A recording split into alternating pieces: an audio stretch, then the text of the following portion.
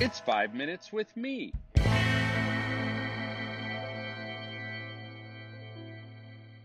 Well, hey, it's 5 minutes with Marco, and I'm Marco, and I'm stoked to have you all back for, I don't know, the new season. I was thinking it's season two, but I think I previously took a break at some point and then called what followed that season two. So maybe this is season three. I don't know. It's the new season, and we're going to have some fun together. I want to talk about our identity as ministers today. Whether you're paid or volunteer is not the issue.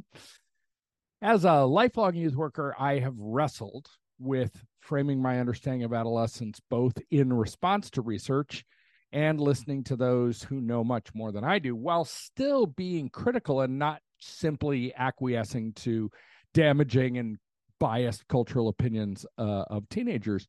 As a result, I've rejected the assumption held by most that the teenage years are necessarily a time of storm and stress. Stanley Hall, the historical person I'd like to punch in the throat more than anyone other than Hitler, he coined that phrase in 1904 based on his super weird worldview dominated by a now completely debunked anthropological theory called recapitulation.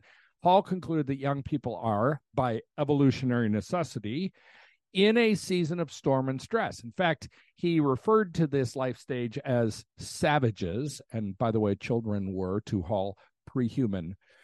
Hall said young people are unavoidably in the grips of rebellion, moodiness, volatility, and a host of other negative descriptors. I reject that, and I hope you do also.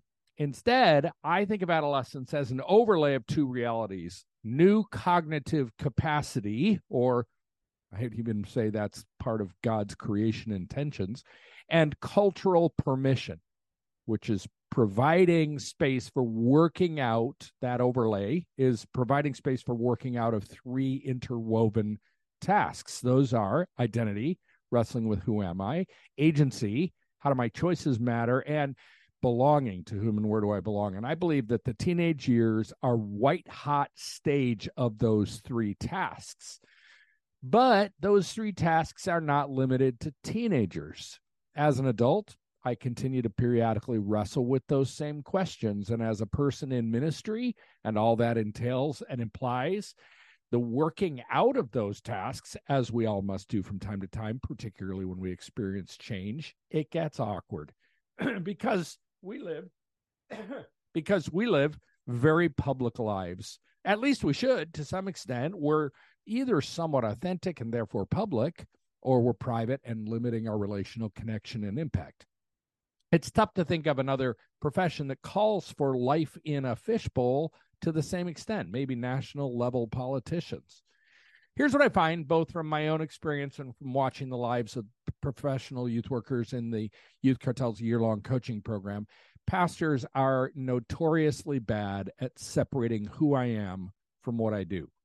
On one hand, those two are somewhat inseparable. There's no denying that what I do and who I am are intertwined, informing each other and cuddling, let's say spooning even. But if who I am and what I do are one and the same, I'm in trouble. And frankly, so is whatever ministry I'm a part of. One of the points I make when I teach on these three adolescent tasks is that today's teenagers use the belonging task as a lens through which they view and work out the other two tasks. In other words, to whom and where do I belong will give me insight into how my choices matter and who I am. By the way, it's a major shift from previous epochs of youth culture when the other tasks were the lenses. As I think about my own identity as a minister, maybe I should think of that adolescent lens as not such a bad thing. Of course, belonging predates creation, and our desire to experience belonging is a reflection of being made in the image of God and who has pre-eternally existed in relationship. And after all, if I have a healthy and honest and theologically informed understanding of my belonging to Christ and to the community of Christ, that could be pretty helpful in developing a healthy identity spooning with what I do, not the inverse twinning into one thing. Through that lens, who I am starts to take on distinct hues of I am the one who is following Christ now and through death and resurrection. And who I am starts to take on shades of I am one part of the body, the bride of Christ. I might have a different role, but I exist in authentic relationship with a community. Honestly, that sounds so much better, so much more life giving than an identity merely formed by what I do. The Youth Cartel Podcast Network.